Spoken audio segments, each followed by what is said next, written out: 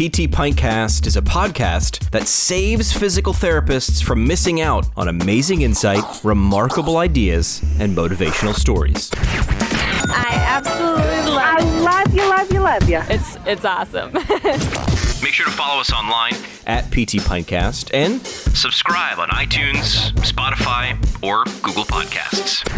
Ladies and gentlemen, we're doing it live again. It's 5 o'clock somewhere. Not here. Where I am, it's 6 o'clock. But in whatever the next time zone, it's 5 o'clock there. So thanks for dropping by, doing a broadcast today. We do want to let you know, the last live broadcast, I forgot to mention this. We are going to close the contest for these koozies. We've got these koozies. They work and everything. We do the next virtual happy hour, and you can take a look there. And I believe on the back it says physically distant, socially connected. It's got our friends of the show on there. This can be yours for the low price of free. So check the link in our bio and try to jump in this contest before we close it tonight at midnight. We'll mail you one of these. We're going to mail you some show stickers as well and some stuff from Owen's Recovery Science. I got all the stuff here in the room. I want to get it out of here. I want to put it in your living room. So if you want to figure out how to do that, you don't know where the link is in our bio, drop your name and where you're watching from in the comments below. We want to make sure that comment thing is where. There we go. Make sure your name and your where you're from is in the comments below. Our guest today, let's get to the first round, brought to you by Owen's Recovery Science. They're a single source for PTs looking for certification in personalized blood flow restriction rehabilitation training. Johnny's got his own podcast too. It's the Owen's Recovery Science podcast, available for you on iTunes. They get deep, man. They have like hour-long episodes all about BFR. They get rabbit holy about this stuff, which is cool. That's what you want to geek out about, the things you want to geek out about. So check them out at owensrecoveryscience.com. They're also on the koozie, which also could be yours. Put your name down there if you'd like a link, and producer Juliet will hook you up with that. Our guest today is a physical therapist, entrepreneur, author, and speaker. This is one person, passionate about helping PTs create possibility through profitability, and ultimately, he's trying to create a global network of aligned PT entrepreneurs. Let's bring him into the show. Will Humphreys, welcome to the program. Will, hello, Jimmy. How you doing, man? It's great to see you. I'm doing okay. Thank you for asking. You know what I've learned in this whole time of COVID? When people ask how you're doing, I feel like they mean it more. They're like, "How are you doing?" And the way you know it is because they pause. Like, "How you doing?" Instead of like, "How you doing?" All right, let's get to the meeting. Like, "How are you? I hope you're doing okay." And it feels like they mean it. Oh yeah, and I think there's their voice drops, the hand goes on the shoulder. We really are worried about each other, especially with all this 2020 that's going on. But yeah, maybe that's part of the good of this is that we're coming together. We're starting to really engage as a community at a different level. But it's unfortunate, of course, that it set us up this way. Yeah, I hope that's one thing that sticks around. We talk a lot about, well, what's our new normal and when's this going to go back? This is bad to say. I hope caring for each other at this level sticks around. I mean, I bet it's bad I have to say it, but I really do hope that that's the one thing that sticks, or one of the things that sticks around. Yeah, and it's interesting too, because I loved watching the positivity of humanity emerge, right? You just see people finding the good news out there and like promoting it, and then people are recognizing each other more. It's interesting too, how all the crap around life seems to like people are letting that stuff go. And when people are at home with their families, they're not overscheduled. They're connecting, they're eating dinner at the table more.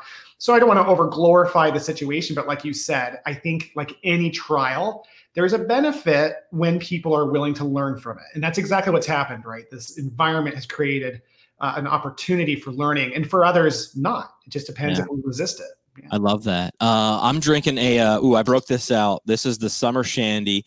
People might mock. I never drink shame. If someone drinks something or doesn't drink it all, you never drink shame. So, but this is lemonade beer. This is Line & Kugel's summer shandy. I love this thing. Mock me if you will in the comments, but it just tastes good. It tastes especially good in the summer. Throw it in a koozie and sit in the backyard. So that's what I'm imbibing myself with as we talk. So Will, I gave you a lot of words there in your intro. Physical therapist, entrepreneur, author, speaker. Kind of what's your superhero backstory? How'd you get all those things after your name? It's no different than what everyone else has. What I've loved about being a physical therapist is that we all have a superhero backstory. There's not one person, even when people downplay it and like, well, I didn't like have an accident or anything. They have this unbelievable connection to someone or something that brought them into our industry. We work in the greatest industry on earth, right? And ultimately, everyone's story is powerful. Mine's no difference in terms of importance, but to answer your question, I was going to be an engineer in high school. I'm a huge math nerd. I'm a nerd all the way around. I love it, actually. I'm very proud of my nerdiness. Good. And I was fortunate enough to meet this really pretty girl at the restaurant that I worked at. And sure enough, she started dating me. And I was thinking, like, how can I really impress this girl? I know, I'll take her mountain climbing. Oh, yeah. That's a great idea. Well, what was the mountain climbing maybe isn't the worst idea, but deciding not to use ropes and go on the Friday the 13th was probably not as intelligent. All right. So how did that, I don't want to say how did that end up, but how'd that wrap up? And safely? Oh, you're talking about the mountain climbing accident or my relationship with her. So what happened with, I'll answer both, is that day I fell 50 feet, 5 stories, free fell, broke over 20 bones in my body, both arms, both legs. My femur was an open compound. And like, just for a couple of examples, and the plantar surface of my right foot was laying on my gastroc. It had broken and rotated 180 degrees. And I had this like life-changing event, right? I had a helicopter group of mountain rescuers come and get me. It took them about 5 hours to get me off the mountain in El Paso, Texas. And ultimately, super depressed, senior in high school, like just really depressed. And then there was this knock on the door and my family opens it up and it's Connie Clemens, my home health physical therapist. She bounded in like a ball of light and hope. And I hated her guts. Right. Well, because like when you're depressed, like the last thing you do is leave me alone. Right. And then she won me over and changed my life forever. She was relentless in her passion for me and what I was doing. She cried when I walked the first time with my platform walker to answer the door. I mean, whatever profession gets to meet people at the darkest night of their lives and be that light for people from the dawn of a new day in their world. It's exciting to do what we do. Wow. I'm not crying. You're crying. I'm guilty. I mean, that's a great, well, not a great story, but it's a good story because it ends well.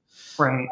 Relationship, was that over then or? She was, so Julia, I owe her my life. And she was the only one who stayed with me all the way through recovery.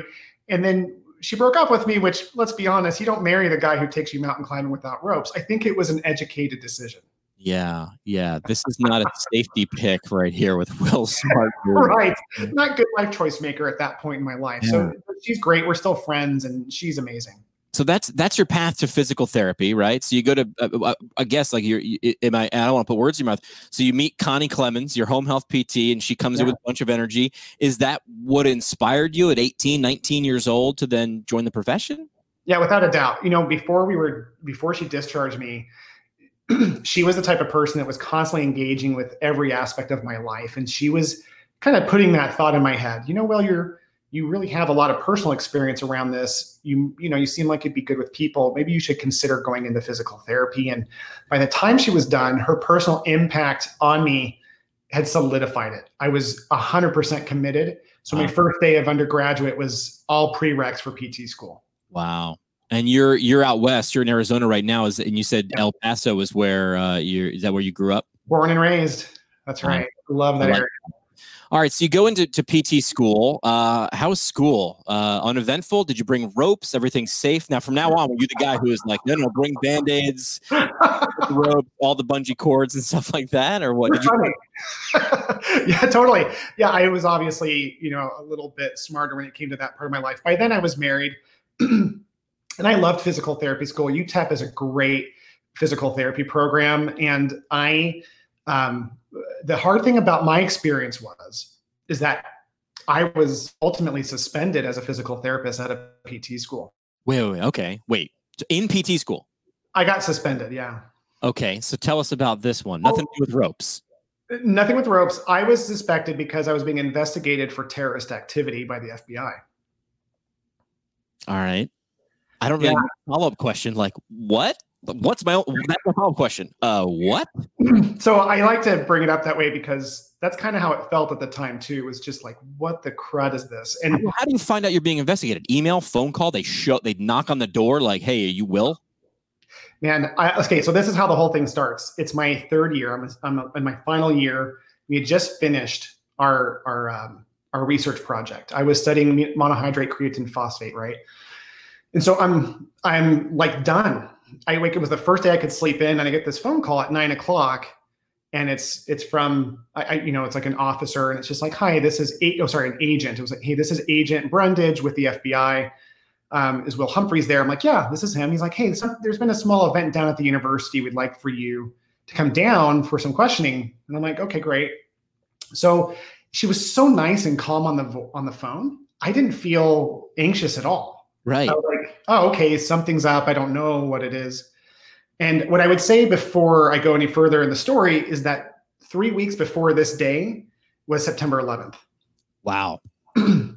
So the world was in a very different place. And do you remember, Jimmy, what was going on about 3 to 4 weeks after 9/11, what the next big scare was? Oh man, that's all a blur. It didn't last long, but at the time it was a hot flash of fear. It was the anthrax. Do you remember that? Oh yeah. Everything in the mail rooms and the white powder. Anytime someone saw white powder, everything was locked down. Yes. So I had in what's creatine? Creatine's a white powder. You're kind of putting 2 to 2 together. So I drive down there, and it was somewhere. It's like a 15-minute drive to my university, and it was like the last 5 minutes. I'm pulling up. I'm like, something must be wrong. And when I turned the corner, there was fire engines, police cars, hazmat, like the full, like Homer Simpson in the, yes. like there's hazmat suits, and I am like, oh no, like what is this? I walk in, they're blocking entrances. I'm like, hey, I'm Will. Someone goes, he's here. You guys grab me, rush me in. And then they sat me down in one of their boardrooms, and I got to experience good cop, bad cop, but I didn't know that's what it was at the time. But there was like this one guy, he's like, hey dude, like, look, there's been something here, and we want you to know that we think you're innocent, but like, we got to know what happened. And I'm like, what are you guys talking about? And then this other guy would come in strong. I don't know if you've ever seen The Other Guys with Will Ferrell. He was more like that. He was like, you gotta tell me what's going on. And I'm not like tough on any level. I was just sobbing. I'm like, I don't even know what you guys are talking about. Like this tear streaming down my face. And so what had happened was that our little bags of white powder, one of them got knocked over by the janitor in the morning and spilled the white powder. And the bags were all individually labeled that this is either creatine or sugar or placebo because we had a control group. But like people were just so reactionary back then. He calls 911, they call hazmat, the FBI comes in, and then, yeah. So I got pulled in. What's cool about it is that within 24 hours, the DA and the FBI didn't like pursue it. They really dropped it. So I'm being a little dramatic when I say I was under investigation by the FBI because it was a 24-hour investigation. But once we hit the news, I was front page of the newspaper. Wow. News. Yeah. On all sorts of news programs on television. And at first it was these 3 students are involved in a terrorist activity. And then it got translated into 3 physical therapy students perform a prank, an insensitive prank during 9/11.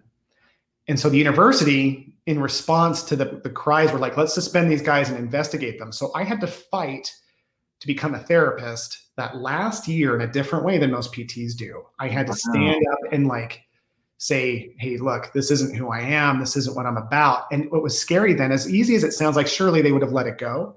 I was guilty before proven innocent during that time. Like maybe we can relate to that now in 2020. Sure. Notice there's like an hysteria around things. When we get hysterical as people, we tend not to see clearly. And so very quickly, I was perceived to be guilty. It was like, well, it's in the news. Why wouldn't it be true? Right. I was afraid to leave my house. Like people in the grocery store would recognize me. And wow. Yeah, it was bad. So in that whole year, I just like, all I did was prepare for round after round of presenting my case to the university that were pretty clear that they had no problem expelling me and throwing away that last 7 years of school. So yeah, it was an interesting experience. Ultimately, at the end of it all, they came around and said, look, we still think that even though you didn't intend any harm, because of your carelessness, we're going to go ahead and count the previous suspension as your punishment for the last year. And it won't be on your transcripts or your records or anything like that. Wow. So I ended up being able to become a physical therapist. It was a really interesting last year. Did it tack more time on though? Did you, when you were suspended, that you couldn't progress, you couldn't be taking things? Totally. So gratefully I only had 2 rotations left. So I had to finish those rotations. I wasn't allowed to graduate with my class. I got my diploma in the mail, which I thought was like this horrible thing until now. All these poor 2020 graduates, they know exactly what that feels like to not be able to walk. Yeah. Wow. What'd you learn from that besides like, oh my gosh, what fear was like? What did you take away from that lesson? Well, and yeah, as soon as you say that, I feel like this like ball of emotion, like as soon as you say that, because the first place my mind goes is to people who loved and supported me. I learned more than anything else what it means to take a stand. I had to learn how to take a stand for myself, but was more poignant was the people who chose to take a stand for me. I had to bring in character witnesses, and I'll never forget Loretta Dillon. And up until recently, maybe she still is the director of the physical therapy program down at UTEP. I'll never forget how powerful she was at standing in there and saying, this is ridiculous. This is not who Will is. I vouch for him. And like, that was almost worth the price of admission to see who your friends were and who wasn't. Because there were some people, a lot of people were supportive from a distance, which was fine. Like, I don't think they were bad at all. There were some people who legitimately like hid from it. And people who I loved and trusted, who I thought were going to stand up, were in that room answering questions like, well, I don't know if he could have done it. I'm like, why would I bring you in as a character witness? Like, I thought we were closer than that. Right. My dad, he took me to dinner at this restaurant called the State Line, which is like the best barbecue. And the day that it all happened, and he never asked me like, did you pull a prank? Like, he never even like went there. He was just like, dude, this is a hard day, and I've got your back. So yeah, learning how to take a stand, and that taught me how to stand for what I believe. I had this passion to become a therapist, and now I was faced with losing it all. And I'm not going to be a victim, like I had nothing to do with it, but this was one of those things that I really didn't have a lot of control in creating. And so for me, it was a learning experience to learn how to stand for what matters most. Wow. Wouldn't wish that on you. I know that wasn't in the program guide when you were selecting classes of lessons to learn. But I'm glad that, well, first of all, I'm glad that it came out the way that it did in terms of you being able to finish. Yeah. And that you're able to reflect on that and take something so positive from it. That's great, because that could not have been easy. No, it's weird, Jimmy. I couldn't talk about it for almost 10 years. I was so labeled that once I got out of Texas and I got, applying for my first license, there's that license application that says, have you ever been suspended? And I had said, right, yes. Yeah, I just say yes. And I chose the pile of like, here's what happened with all the newspaper clippings. And gratefully, Helene Ferron, yes, one of the most brilliant PTs. She was the PT president, the board president at the time, state board. And so I love her too. She's so great. And we've become friends since then. And she told me years later that she saw that and their whole group just laughed. I mean, people who can see truth amongst the confusion, those people I honor, because I don't blame anyone for calling me out. The media was really busy painting me as a villain. And it was a really neat thing to have her stand up for me, and then years later to get to know her. Shout out to these wonderful leaders in our industry. I just got a chance to, I knew of Helene Ferron, right. A massive leader in the physical therapy profession. And I had a chance to hang out with her a little bit, and she's great. And I could see her, when she walks in the room, you kind of know, she kind of walks with some, she's got gravity. That's someone who could see through that kind of fog, and that's fantastic to have that on your side saying, okay, she's with me. Okay, I'm with her. Man. And it's almost funny because in a weird way, I'm glad it happened now because of many reasons. But one of them is that, I'm unique to Helene. Like, she's one of those people that without even meaning to. She's just so focused on making an impact in our profession that it draws people who are passionate like you and I are. Like we just, little followers, maybe little groupies in a way, because we love her. She's great. Great. All right. So usually when I ask people their superhero backstory, we usually don't get suspended from PT school, called by the FBI, and put on the media and almost completely blackballed from the profession before you got into it. But that's great lessons. Will, glad you're here. Thank you. Let's talk about what you do now in terms of. I'll throw out the 3 words that really speak to me about looking into what you do, which is learn, endure, and lead. Yeah. That endure had something to do with things, kind of getting knocked around a little bit and being able to stand up for yourself. But talk about those 3 words and what they mean to you. Yeah. So for me, they describe, from where I'm sitting, more beautifully the entrepreneur's mindset. An entrepreneur we often associate with someone who owns a business. And that's true. But now, as I've had the opportunity to coach with various business owners and therapists across the country over the last number of years, I've come to recognize that mindset isn't reserved for people who own businesses. As a matter of fact, I've met and coached people who don't have that mindset, who own a business, and people who don't own a business who have that mindset. So when we talk about learn, endure, lead, what we're saying is, and my story kind of feeds into that. When I fell off that mountain, it was this trial of pain, physical, emotional. It's my belief, and a common belief, that it's only through our pain in our past that we can understand our purpose, our passion, and where we need to go. So that became clear with Connie. Connie saw the world differently. She was one of multiple healthcare providers that I had encountered in that journey, but she was different. She saw the world just a little bit differently. When I later was fighting to take a stand, that's what it means to endure. Enduring is once you get in a sense of your purpose and your passion. For me, it's about choosing to take a stand for what that is in your life, about getting clear. Because as I saw these people take stands for me, it filled me with a greater desire still, more than even Connie. And by the way, these are also people who chose to see the world a little bit differently, right? Because while the world was painting me in a picture of being a terrorist in some cases, they saw me for who I really was. So yeah, and then the ultimate result of that is leadership. If we can work at our past pain and develop that sense of purpose, then we can learn to stand for it in whatever way speaks to us. Then we can help others and lead others through their own past pain and endurance.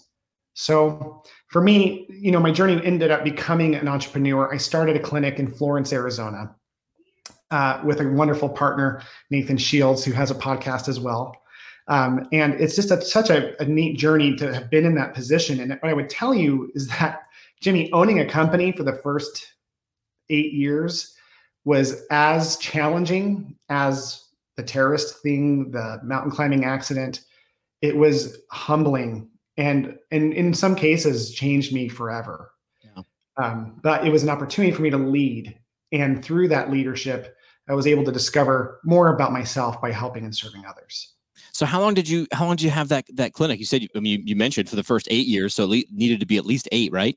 Yes, I launched my first location in Florence in 2003. And then over the next, I ended up exiting and merging my company with others in Arizona in 2018. So 15 years total. Wow.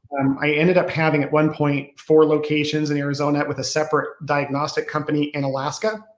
Of course. Why not? Why not? Well, once you learn to lead, which was not organic for me, that entrepreneur's mindset, I think the reason I can articulate it so well is because I wasn't born an entrepreneur. I believe that mindset not only can fit anyone, but anyone can learn it if they're just willing to do the work. And in my case, I had this life of just these opportunities where I didn't really have much other choice than to learn, sink or swim. So for me, that business grew until we had, those locations. And again, through those challenges of learning how to correct my company, I learned what profitability really means. The entrepreneur mindset ultimately leads towards being profitable in life.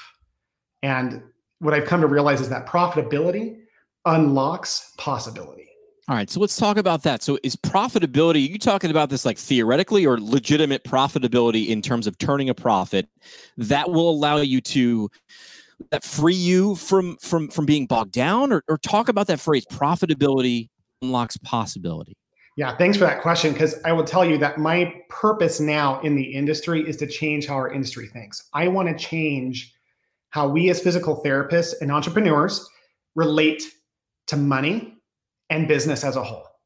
We fight it in healthcare. Yeah. This evil perception of if you're in it for the profits, then you're bad. And I would tell you that the most generous, kind, loving individuals understand this concept of profitability unlocking possibility. So I mean it both literally and from a place of like application to other aspects of life. Being profitable, all that means is that there's more returned than invested, right? So we can invest our time, we can invest other things, and what we get out of that dictates whether or not that was a profitable decision or not. So you're net positive, really, in terms of you've put in some. If you keep digging yourself into a hole in terms of giving, whether your time, your effort, your focus, your bandwidth, your motivation, and you're getting less, you're not going to be around long. And I'm not even just talking about business. I'm talking about you're not going to have anything left to give if you keep giving more than you're getting. Exactly right, and it's a cycle. I mean, the idea of getting. It's like, well, you don't want it. You want to give more than you get. Well, so not if you get with whatever you end up getting. If you end up returning that back out into the universe, then no, that's not. I'd argue that's actually a scarcity mindset, and it's limiting us from seeing our potential. Most PTs that I coach are in one of two phases. One of them is like a complete burned out state. I think our industry struggles with burnout more than any other disease out there. Yeah, and it comes from being an unprofitable thinker. And what that means in that case is, I'm going to keep giving myself of my time, of my energy, and not realize what I should be investing in. And it results in some of these patterns we see throughout our industry. Because ultimately, what it means to be profitable, really, Jimmy, is understanding what's valuable. It's about value. What is it that should get my most attention? And that emphasis, decision-making, when it aligns with that, is where we reap the rewards of profitability. Yeah, we've talked about this on this show. I've talked about it in bars at conferences, and people will say, like, the S word, or in terms of sales, or, in profitability or value. But when you start to say things like value, those have kind of like a double meaning, a double entendre. Like, well, what's valuable to you? If I ask you that as a patient, well, running 10 miles is valuable. Okay, well, if I can teach you how to get your value, then I'm valuable, and that's okay. People are willing to come to you and give you something, their time, their effort, their money. You should get something in return, so you can then do it for others and build a life for yourself. None of those things are bad. Right, exactly. And so ultimately, when we as providers go into our businesses and we limit what we don't understand, like, I'm going to keep treating a lot of patients because I don't really understand the business or finance aspect of it. Really what they end up doing is limiting the amount of lives that they can touch. And, I always tell people, look, if you're going to really own a business, create it so that if you treat, it's because you choose to and not because your business requires you to. I like that. Yeah. All right, so let's get tactical. Something that you talk about, when you're coaching people is the power of the 5 pillars to profitability. I like the multiple P's there. The 5 pillars of profitability in physical therapy. Let's do that. So what are they? I mean, I guess we got to know what they are to learn why they're so powerful, how you can use them and harness that power. Yeah. So when I came back, I recently returned from Europe. I was with my wife and 4 kids in Europe for 6 months. I stayed on with Empower Physical Therapy, which is what my company became, which is now cool name, by the way. Empower. It's a wonderful company too. They're in 4 states now, and they're growing quickly.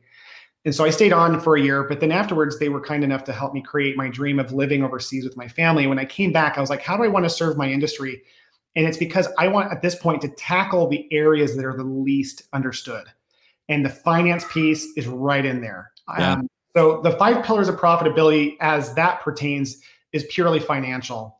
And then if I do have time, I'd like to share just briefly about what those pillars are in our own lives, more of a personal. But the 5 pillars begin, the first pillar, first and foremost, is having transparent and reliable billing and collecting solutions. The transparency factor in our industry is very low. Most PTs, if they work with an in-house or outsourced company that they love, they're not totally clear. They might be comfortable, but they're not confident that they're collecting every dollar. In terms of what? In terms of if I treat and I charge $100, where does that $100 go? And is that what you mean in terms of transparency? Okay. Yeah, and so obviously cash pay, they have this pillar resolved pretty easily. And that's where I love that our industry is actually rolling in that direction. Yeah. But I'm talking about the limitations, the three things that I see that keep the average PT clinic's profit margin at 10% or lower. The first and most important one are complicated insurance programs. Like, how do we collect our money after we treat that patient? You know, heroes like mine, like Rick Gawanda, are out there really clarifying that as best they can. But the companies that we work with, whether they're internal or outsourced, they have to provide that kind of clarity. In my journey, there was a girl named Katie Archibald who did that for me. She was an in-house biller who came in and told me, no, Will, you're okay with this amount, but I should be collecting this amount. Let me show you how you can manage me on that. She made herself replaceable, which in my life made her irreplaceable. Right?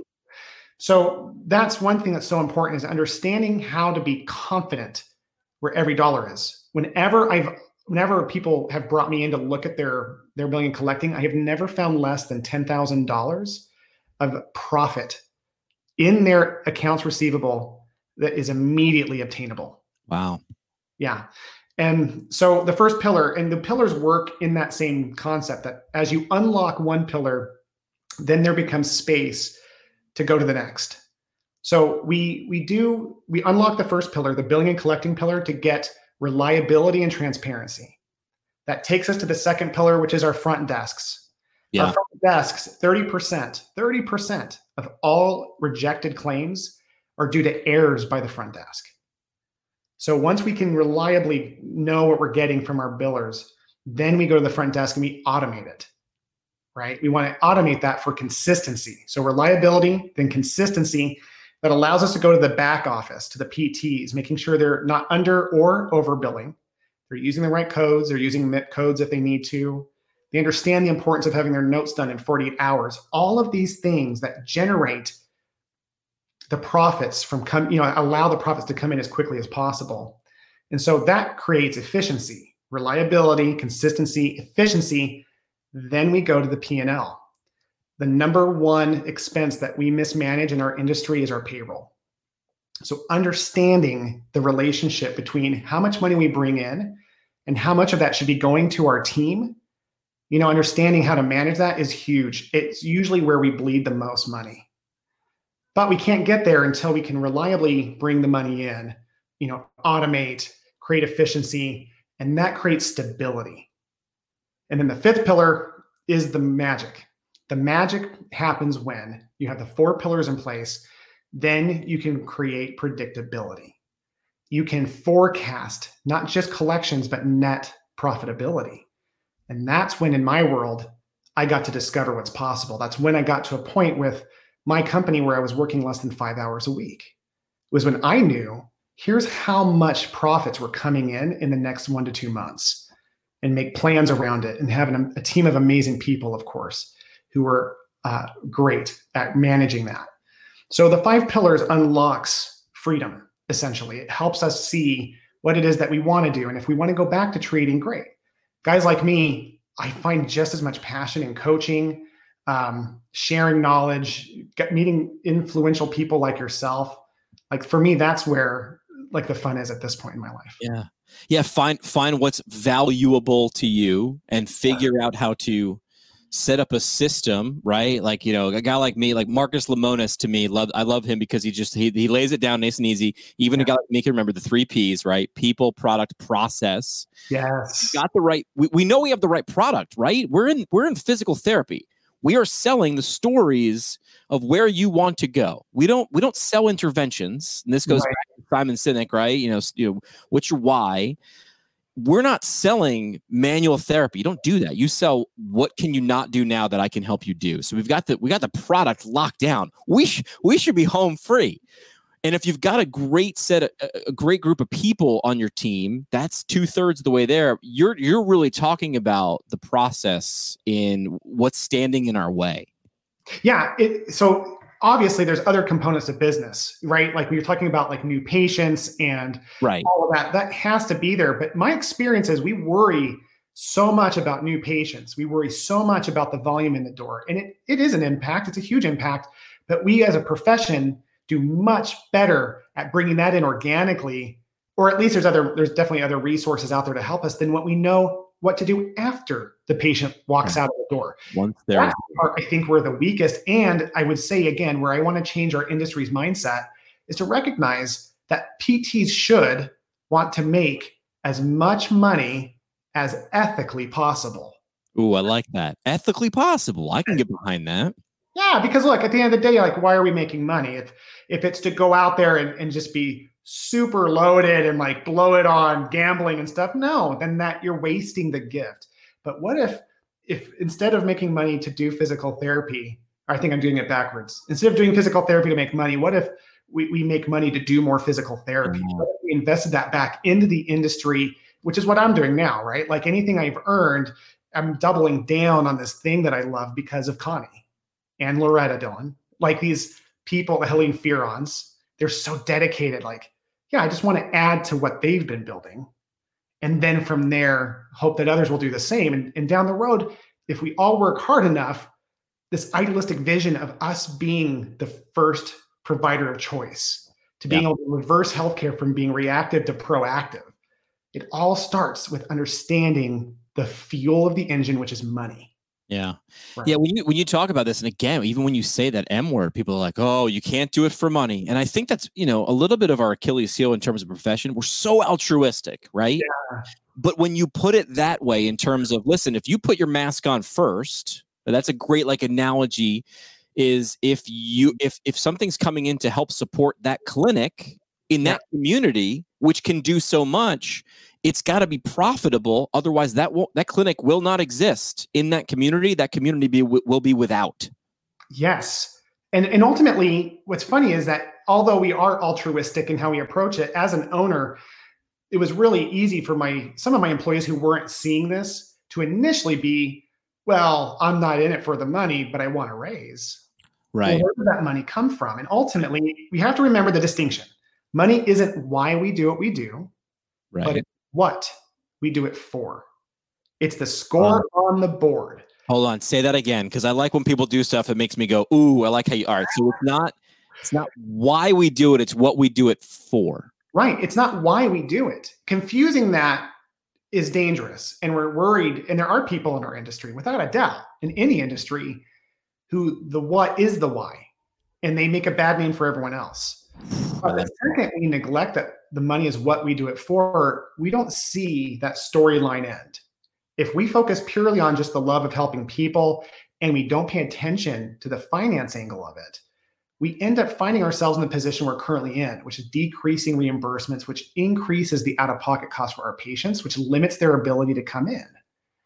So for us, we have to be really clear what we do it for versus why we do it and how they work together. Wow. To help us create what's possible, right? No one said it like that. Like literally, I think I knew it, but you just put words to it. Well, and I don't even think I invented that. Like, I don't know if I've ever had an original idea. Everything I've said and learned has come from so many great people. I'm just the guy who's smart enough to go learn from them. That's it. Yeah. But now that I've learned it, it's like, hey, let me help as many people like you. What you've done in our industry is exactly what's possible. Stepping up, helping reach the industry-wide audience and get them unified. I mean, that's what it's all about. All right, I gotta shift the conversation to this. Hold on a second. Website, throw it out right now when people can learn from you, because we're already getting comments. People are like, whoa. I want to see the replay, and you can. Drop a website that people can check this out. Yeah, so I launched a YouTube channel on June 1st, my 44th birthday. I don't know if I'm looking for birthday wishes. I don't know why I would even say that. Happy birthday. And it's what it is. I love these videos. I do 2 videos a week. The first video is for leaders and owners. It's all for PT entrepreneurs specifically. Thank you. That was for me, but that's all right. Tear. I'm really committed. So Yeah, those videos are all about, like, the first videos I launched are like, how do you build a team of A players? What do you do with C players? I'm going to coach people on my channel on how to fire people, hire people. But then on Thursdays, it's all for my students and my new grads who are going to be the change we need in our industry. Juliet, who works for you, is one of a handful of people I've been able to have the privilege to know who are going to change our industry. And for me, I just want to give them some guidance. So I had like a video on the 7 biggest mistakes that people do in interviews. I was the VP of recruiting and marketing at my larger company, Empower. And so I've got something to say about all these different departments. I'm not trying to be everything to everyone, but the biggest thing is you can go to my YouTube channel, which is The Profitable PT. I'm Will Humphreys.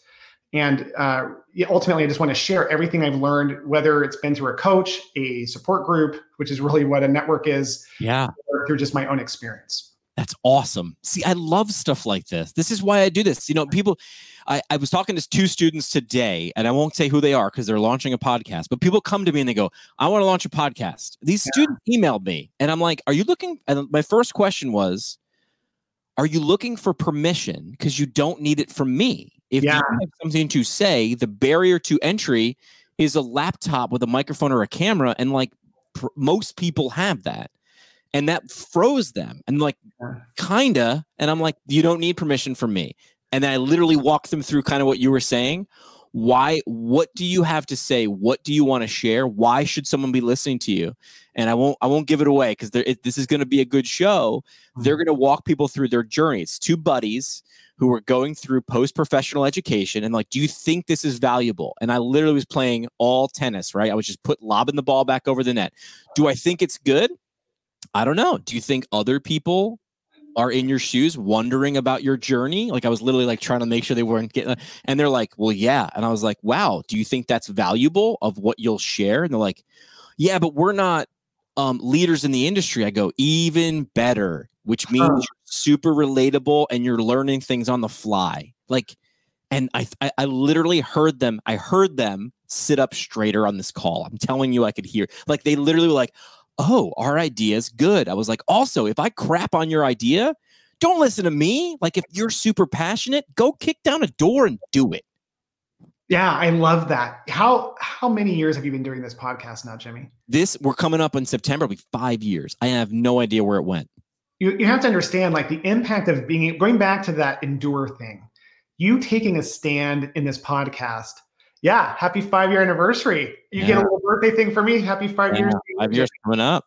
I mean, I want you to think about this from a place of sincerity. And what I'd have you know is that years ago, I was birthing the idea of like, what would I want to do if I wasn't leading my company? And, you know, if I ended up merging and creating Empower, like, what would I do after that? I remember considering a podcast, and I found your podcast. Really? Oh my gosh. You have something to do with me sitting in my chair. Wow. See, that's success to me. I've said before, like, I've been asked to speak, for student organizations, and I'm always flattered. And my first question is when someone asks, I'm like, why? And they're like, well, you have an interesting story. I'm like, okay, pretty interesting, right? Radio DJ. And then when I talk, I always close it with, I want to hear, and usually it's to students. And usually my talk is, well, you all have something, whether you know it or not, that's valuable that you brought before. It's not, you don't just have physical therapy. You have this other thing too. I don't know what it is. It's life experience. It's falling off a mountain. It's being challenged in PT school. It's something. And when you can draw a line, right? And then this is when I start geeky with like geometry. When you can draw a straight line between any 2 points, when you figure out how to do that, I don't know what it's going to look like. I'm not here to sell you on coaching. I'm telling you that when you draw that line, in the middle is passion. No, there's nothing that can stop you. If you're motivated to do that, if that's really energetic, it's going to be fantastic. And so success for me is, I mean, I'm flattered that you did that. To me, that's, I can't lose if I say I have to learn something and have fun with every episode. Yeah. We've done more than 600. I haven't missed yet. That's not a lie. That's amazing. And ultimately, it goes to what I was talking about with learn, endure, and lead. You're in this leadership mode because you're taking a stand for something. Yeah. Like, what I love about your brand too is that it's a fun brand. I think physical therapists are like inherently some of the funniest, coolest people ever. They usually are this weird mix of like a closet type B personality. Yeah. They seem like they're easygoing, but then you go to their closets and it's like colors, and they freak out if they don't have their notes done because they've got to go home perfect every day.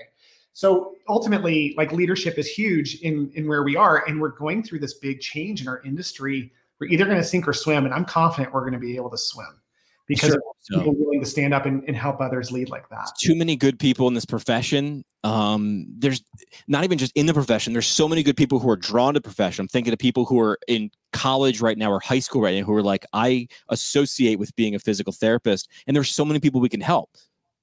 That's the thing. You've got the people who want to do it and the right personality and the right smarts and the right ability, and the people who need you. There it is again. It's 2 points. Draw a straight line, and you can do that. I love that. You mentioned this at the top of the show, and this word gets thrown around a lot. And I want to hear what your idea of it is, because there's guys like Gary Vaynerchuk, right? Who talk about entrepreneurship. And the cool thing is, there's being an entrepreneur, and he talked about this. And I guess if I thought about it, entrepreneur 15 years ago, 20 years ago meant you like didn't have a job and everything like that. You're like, I'm an entrepreneur. It's this French word that I have no idea what it means, but it gets my mom and dad to shut up and get off my back. And now it's like this renaissance of entrepreneurship. When you're talking about developing the entrepreneurship, the entrepreneur's mindset, what does that mean? So let's start with the word. What does entrepreneurship mean to you? And then we can go into developing the mindset. Yeah. So I follow Gary Vee. Definitely similar concept. The term means to overcome, right? The French derivative is to be able to overcome. And I didn't know that.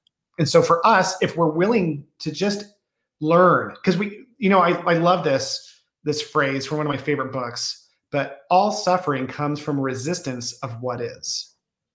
All suffering comes from resistance to what is. Yeah. To what is means like what's real. So like if we are sad, angry, whatever, it usually because we want things to be different than what they are. We resist what things are. Entrepreneurs still feel the angst of it, but they're willing to learn. And what they're looking for is direction. We don't realize this. For those of you who are spiritual, it's from God. From those of you who aren't, it's a matter of just the universe telling us when these things happen to us, the adage is for us, not to us, right? We learn, but we were looking for lessons in those. And we still lick our wounds and it still stinks. And like, it's part of the journey.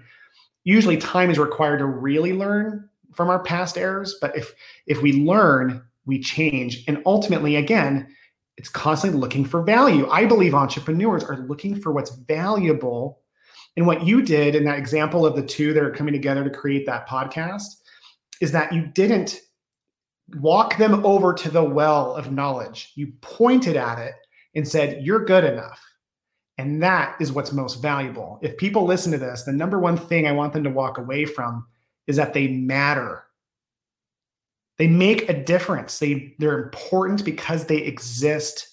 And the fact that they've chosen the route of physical therapy proves that they're smart, that they're doing something that's going to impact thousands of lives. How much more could they impact if they just knew how much they mattered? I love that. All right. So when you said it's not just something you're given in terms of mindset, because you work with people, you've said there are business owners who do not have an entrepreneur's mindset, and there are people who are not business owners, right? People, if you want to stay in physical therapy, staff clinicians who have the entrepreneur's mindset. How do you develop that? Dude, I feel like it feels like you've rehearsed this with me, because that's exactly where I would like to explain. Here, I don't even know how you're in my head. So that's where it goes to we talked about being profitable from a literal perspective of the 5 pillars. Now we're going to talk about the core 4. How we develop that comes from living this core 4 principle. I call it the smart start. There's a lot of really brilliant people out there. There's a lot of attention from entrepreneurs on routine, right? Right. Morning routines, evening routines. It's because they've come to realize that what we do consistently is who we become. So if we want to develop an entrepreneur's mindset, that means we have to invest time. In this case, not money as it was in the 5 pillars. We have to invest time in ourselves. Most of us just don't know where to start. We have ideas. Meditation's becoming big now. Book reading, of course, has been around. My dad used to drive me every day saying, Will, reading is to the mind what exercise is to the body. So there's these things. And so what I've done, and again, I've literally paid hundreds of thousands of dollars over the last 10 years with coaches and consultant groups. and like studied people like Gary Vee and Tim Ferriss and these others like you do. Yeah. And I've created what I believe to be the most important like version. And I'm sure everyone's version is a little bit different, but I call it the core four. We work on our heart, our mind, we work on our spirit, and we work on our body every day. And each of those items is broken down into very small, chewable pieces. The whole thing can be done in an hour to an hour and a half. Exercise, as therapists, we tend to go into this hour and a half daily thing or it's nothing. But what if we just broke a sweat every day in 10 minutes? What if, instead of reading a book and chapters of a book, we just read 2 pages a day? What if the journal was a 5-minute journal every morning that helped us understand what we're grateful for? What would make today great and what's our intention? Every day. And if we can do that and get into a cycle of doing that 80% of our time, that's when we start to develop the mindset, because it's in the journaling that we start to get impressions over what's happened in the past. It's in the exercise that we start to really get clear and hack our body's ability to bring to the surface the best of our ability. So I know it sounds silly in some cases, like, oh, you're telling me to develop the entrepreneur's mindset, I just need to go exercise. I'm like, no, it's about changing your daily routines. Right. It will change who you are. Yeah, I mean, David Goggins will talk about, and that's someone you should definitely look up, is, and Jocko Willenick will say, like, make your bed every day. And I hate making my bed. It's right behind me, right there. You know what? It's made. Why? Because it gets me in a mindset. It changes, like, okay, you've accomplished, I mean, I'm not even a huge list guy, but I'm like, I get to cross making the bed off the list. It looks a little bit neater, 1% neater. But I make it part of my routine. And I like the fact that it's behind me most of the time. So I know I've got to do it every morning because I got a live show every day at 5 o'clock. But now I set myself up for, what else do I have to do today? I've got to work on heart, mind, spirit, body. And when you put it in that core four, when you put it in something that someone can repeat every day, that's when it gets done. It's measurable now. Did you do it? Yes or no? It's binary. Yeah, and it's not these big things. We get super overwhelmed. I love that phrase. I'm sure you've heard it, where it's like we greatly underestimate what we can do in a year, but we greatly overestimate what we can do in a week. Like, it's about these really tiny, small. I'm an East Texas boy, right? Or West Texas boy. My parents are from East Texas, and it's all about one bite at a time with the elephant. And it's true. I mean, there's a reason why these cliches exist, is because when you really understand and live them, they have an impact. I love that. You mentioned, and you alluded to it before, you sold your practice and moved to Europe for like 6 months. You, the kids, I just want, like, when you did that, like, what'd you learn? Just give me a little bit of that. Cause that's a thing that people will say, I'm going to do. Someone did that. I would do that, but you did it. Yeah, it was hard. I will tell you, it was like starting a business. And I give so much credit to my beautiful wife of 20 years, who's been there. She was so willing and adventurous and wanting to take it on.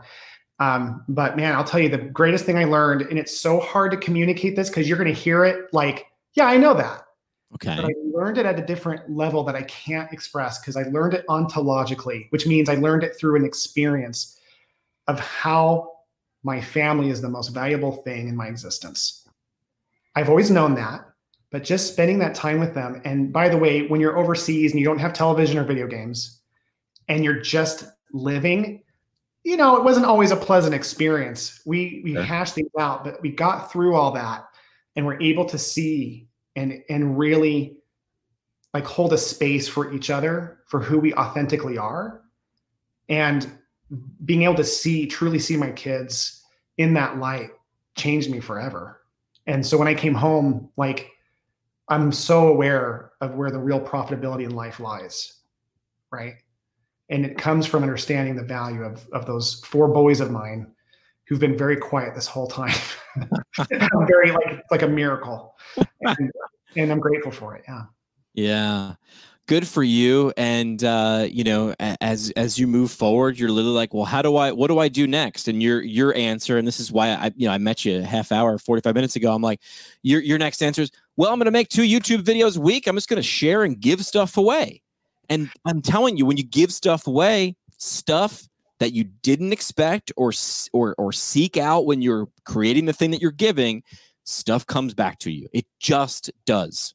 It does. And I'm not all that altruistic about it either. When I came back, another thing I recognized after I realized that Empower's needs were met is they gave me space to create a billing company. So I've created the thing that used to hold me back more than anything else. I created a solution to these things because ultimately I understand that financially as well as theory, that there's got to be that flow of cash in order to serve and to perpetuate these things. So yeah, it's been a great journey. We started that company in April, and it's been an unbelievable experience seeing that grow quickly during COVID. We've actually stopped taking customers at the moment because we've grown so quickly. Wow. And because we're doing something very different. Like what we're doing isn't out there at all. And what is it? I mean, you can't give me that and not tell me. Well, I didn't want to make this about promotion, but you asked what I did when I came back. Here's what I jotted down. I don't normally jot down notes during an interview, and what you had said before, and it was about billing, because that was the first pillar, which is identify and transparency and clarity. And you said something that was similar to one of my favorite interviews on the show, which was with a clinician and a researcher, David Petrino, an innovator. Like it's literally in his job title at Mount Sinai, Director of Rehab Innovations, because you said you identified a problem that kind of everybody said, not my problem, and you solved it. And he literally said that's the definition. It's his definition of innovation is when a bunch of people are sitting around going, I don't know whose problem that is. It is a problem. I don't know whose problem that is. It's not my problem. And you go, you know what? I'm rolling up my sleeves that I don't have. I'm going to solve that problem. And when you do, that is what innovation is. It doesn't have to be high tech. It's problem solving. So talk about that. Hell yeah, dig in. What are you doing differently then?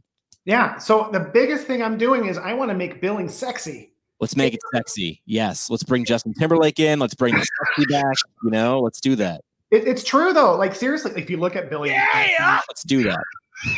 John making an appearance. I've been using that this whole time, by the way. Should have. But the idea is that like it's the most dreaded part of our business. It is. It's the least understood. We didn't go to school to become billers, and unfortunately, there are some really good companies out there. But I would tell you that what's different is that we don't pretend like we have some sort of special formula for billing. It's not that complicated. What we want to do, and this is why we're different, is that if you're going to work with us, first of all, we don't work with large companies. We only work with smaller companies between 1 and 8 locations max. But what we do is that we work with these people who they're past the first hurdle. They're starting to actually step a little bit away from treating in some cases. And we show them and teach them what it is they should expect from us. We raise the bar. There's no lower high-hanging fruit, but more importantly, we forecast their income, which by the way is in every industry except for ours. Right. It's the only company that comes up and says, hey, next month, based off of what you did, this is what we're accountable to. And this number. Plan on that? Wow, you can do amazing. Plan on that. And if it's not there, guess what? During the week, you're going to hear why. Because I hated surprises. Yeah. And like I said, I used to be at worst almost bankrupt with my in-house or out. Most of the time we think of an outsourced billing solution. People who've gone over the first hurdle, they're like, why would I outsource it when I can do it so much better in-house? Well, that's what we're solving for. That's where we're making it sexy, because ultimately there is a need to outsource it. So if people could focus on what they're really good at, they could discover what's possible. So we create reports in a very different way. We also coach. I meet with each of my clients personally, and I do everything from like, I'll talk to them about recruiting, I'll talk to them about marketing, whatever it is that they need, and ultimately grow their business. My end goal is to create freedom. Our goal is to create that freedom that exists only when you're profitable. So, I consult on their P&Ls. We look at the balance of how much their payroll is to their income. We hit everything. We're a full revenue cycle management company. So we do the insurance verifications. Those things are becoming more standard in our industry, which is great. We do credentialing for providers, these little lesser known things that are very important to being successful. But the biggest thing we provide is transparency and reliability. We do that by telling you what to expect and showing you how we've done our job well or not. You solved pillar number 1. Exactly. That's it. We are the first pillar. So down the road, I have a vision of creating multiple businesses around the 5 pillars. But the most important pillar is number 1. And so we're very blessed to be in motion and already to be successful at this point. All right, you're not taking new clients right now, but what's it called? Like when people are watching the replay or listening to this in a few months, give it to them. So we are in the black, and that's very intentional, right? Finance, keep you profitable in the black is our company. And we will accept clients if they're willing to start in September. That's our soonest available slot. In the black, very good name. No one had that? You guys got that? No, I mean, that's clear. I'm like, yeah, that's a great name. Jimmy, I didn't come up with it. When I came back, once I got clear on the billing company, I hired like a real branding agency to like work with me because I've learned the power of outsourcing. I live what I preach. I'm good at certain things. There's other things other people are better at. So they came in with me and said, dude, we're going to make you guys different branding because you're different as a company. Love that. I mean, this is a different episode, time for different episode, but physical therapists all the time saying, we are movement experts. If you have this, you need to see us, agree. And then they'll try to design their own logos. They'll try to design their own websites. They'll try to, I'm like, hey, you just told me I needed to hire a movement expert for this thing. It's important. And then you tried to create this, and this without hiring. Because I have the degree in communications. There are communication professionals who will do this better than you because this is their why. And they're like, we'll just do it ourselves because that's not important. And I'm like, oh, you're not paying attention. You're literally showing one thing. You're so close, but you're not even there. So close. You had the right ideas. Let's do, you ready for 3 questions? We're going to do 3 questions from Ari. Let's do it. On the hot seat with 3 questions on the PT Podcast. All right, 3 questions from RES Medical. That's our longtime sponsors. They're not just travel PT. They call themselves, hashtag travel PT. Short-term assignments, 3 months, which is like kind of cool if you think about it, because we've all gone through PT school, which is like getting paid for a clinical rotation now as a healthcare provider. And you could say, I want to go here. I want to go there. A lot of times people will think that it's only ortho, setting. It's not. It's all over. Inpatient, outpatient, ortho, women's health. You can get very niche. There's a need for the thing that you do in different parts. So all 50 states and Washington, D.C. And I always like to say, listen, some people are like, well, if I sign up, am I just like hooked?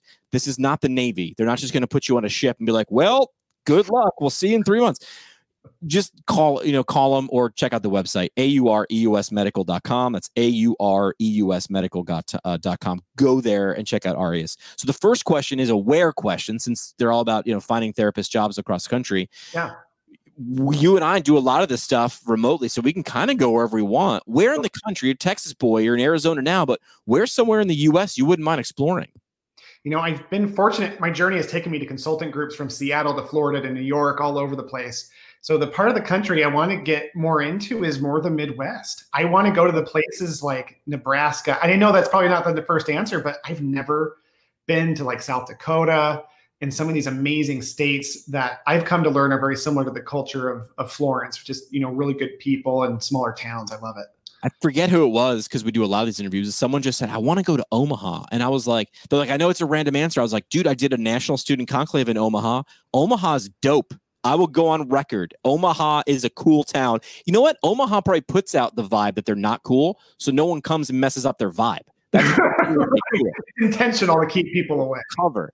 Great bars, great restaurants, super nice people. All right, so that's the where question. The what question is, what's something you've watched, read, or listened to, podcast, movie, book, that you would recommend that you've gifted to someone else? Like you value the information. You'd be like, yeah, I'm going to buy this for someone I love. Yeah. So it's a little bit late in my life to be doing this because I have the 4 boys. My youngest is 8. My oldest is a senior in high school. But I got to tell you, this is it.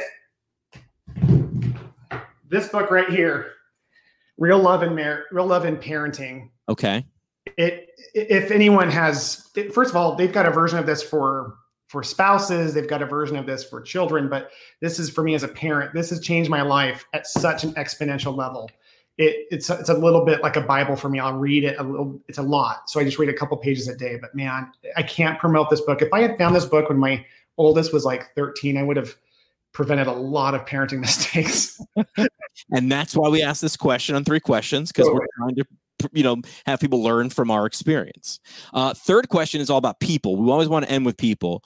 Who should the audience know more about? And I purposefully make that open-ended. It doesn't have to be therapy. It could be anything. Yeah.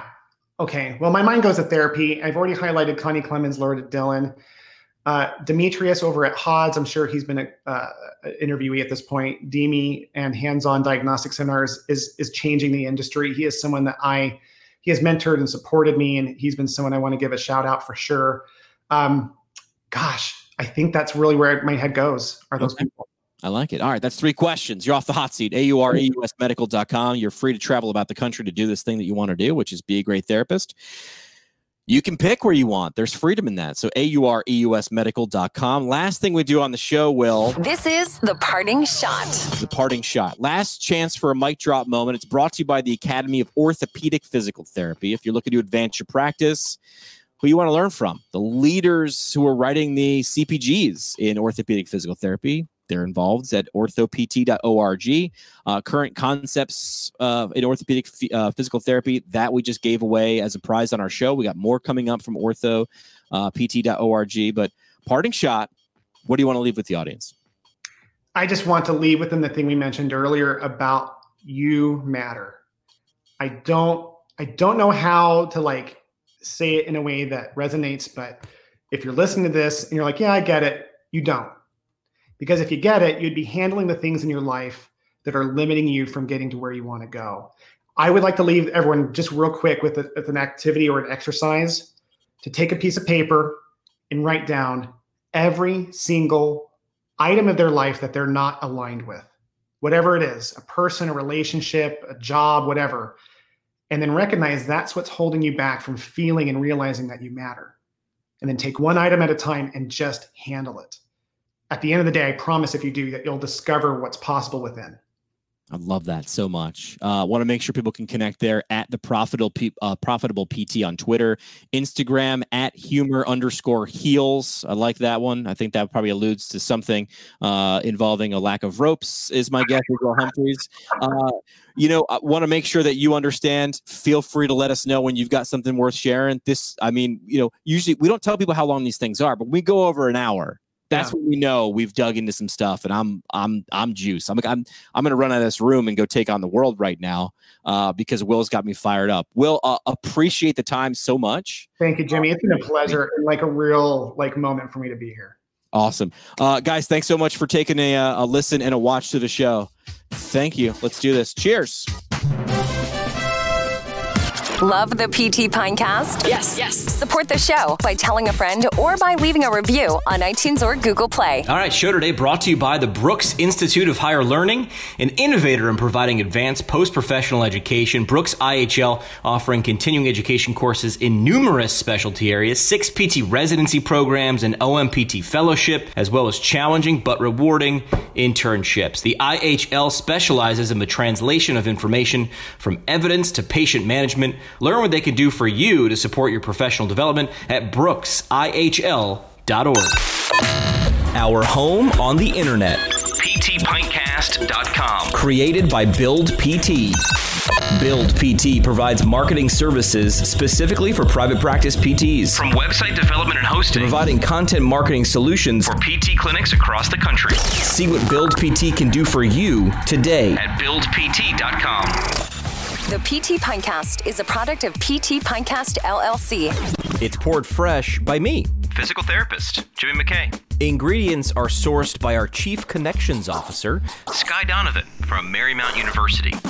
And it's brewed fresh by producer and physical therapist Juliet Dassinger. And by producer and creator, second-year PT student Bridget Nolan from Sacred Heart University. PT Pintcast is a podcast that saves physical therapists from missing out on amazing insight, remarkable ideas, and motivational stories.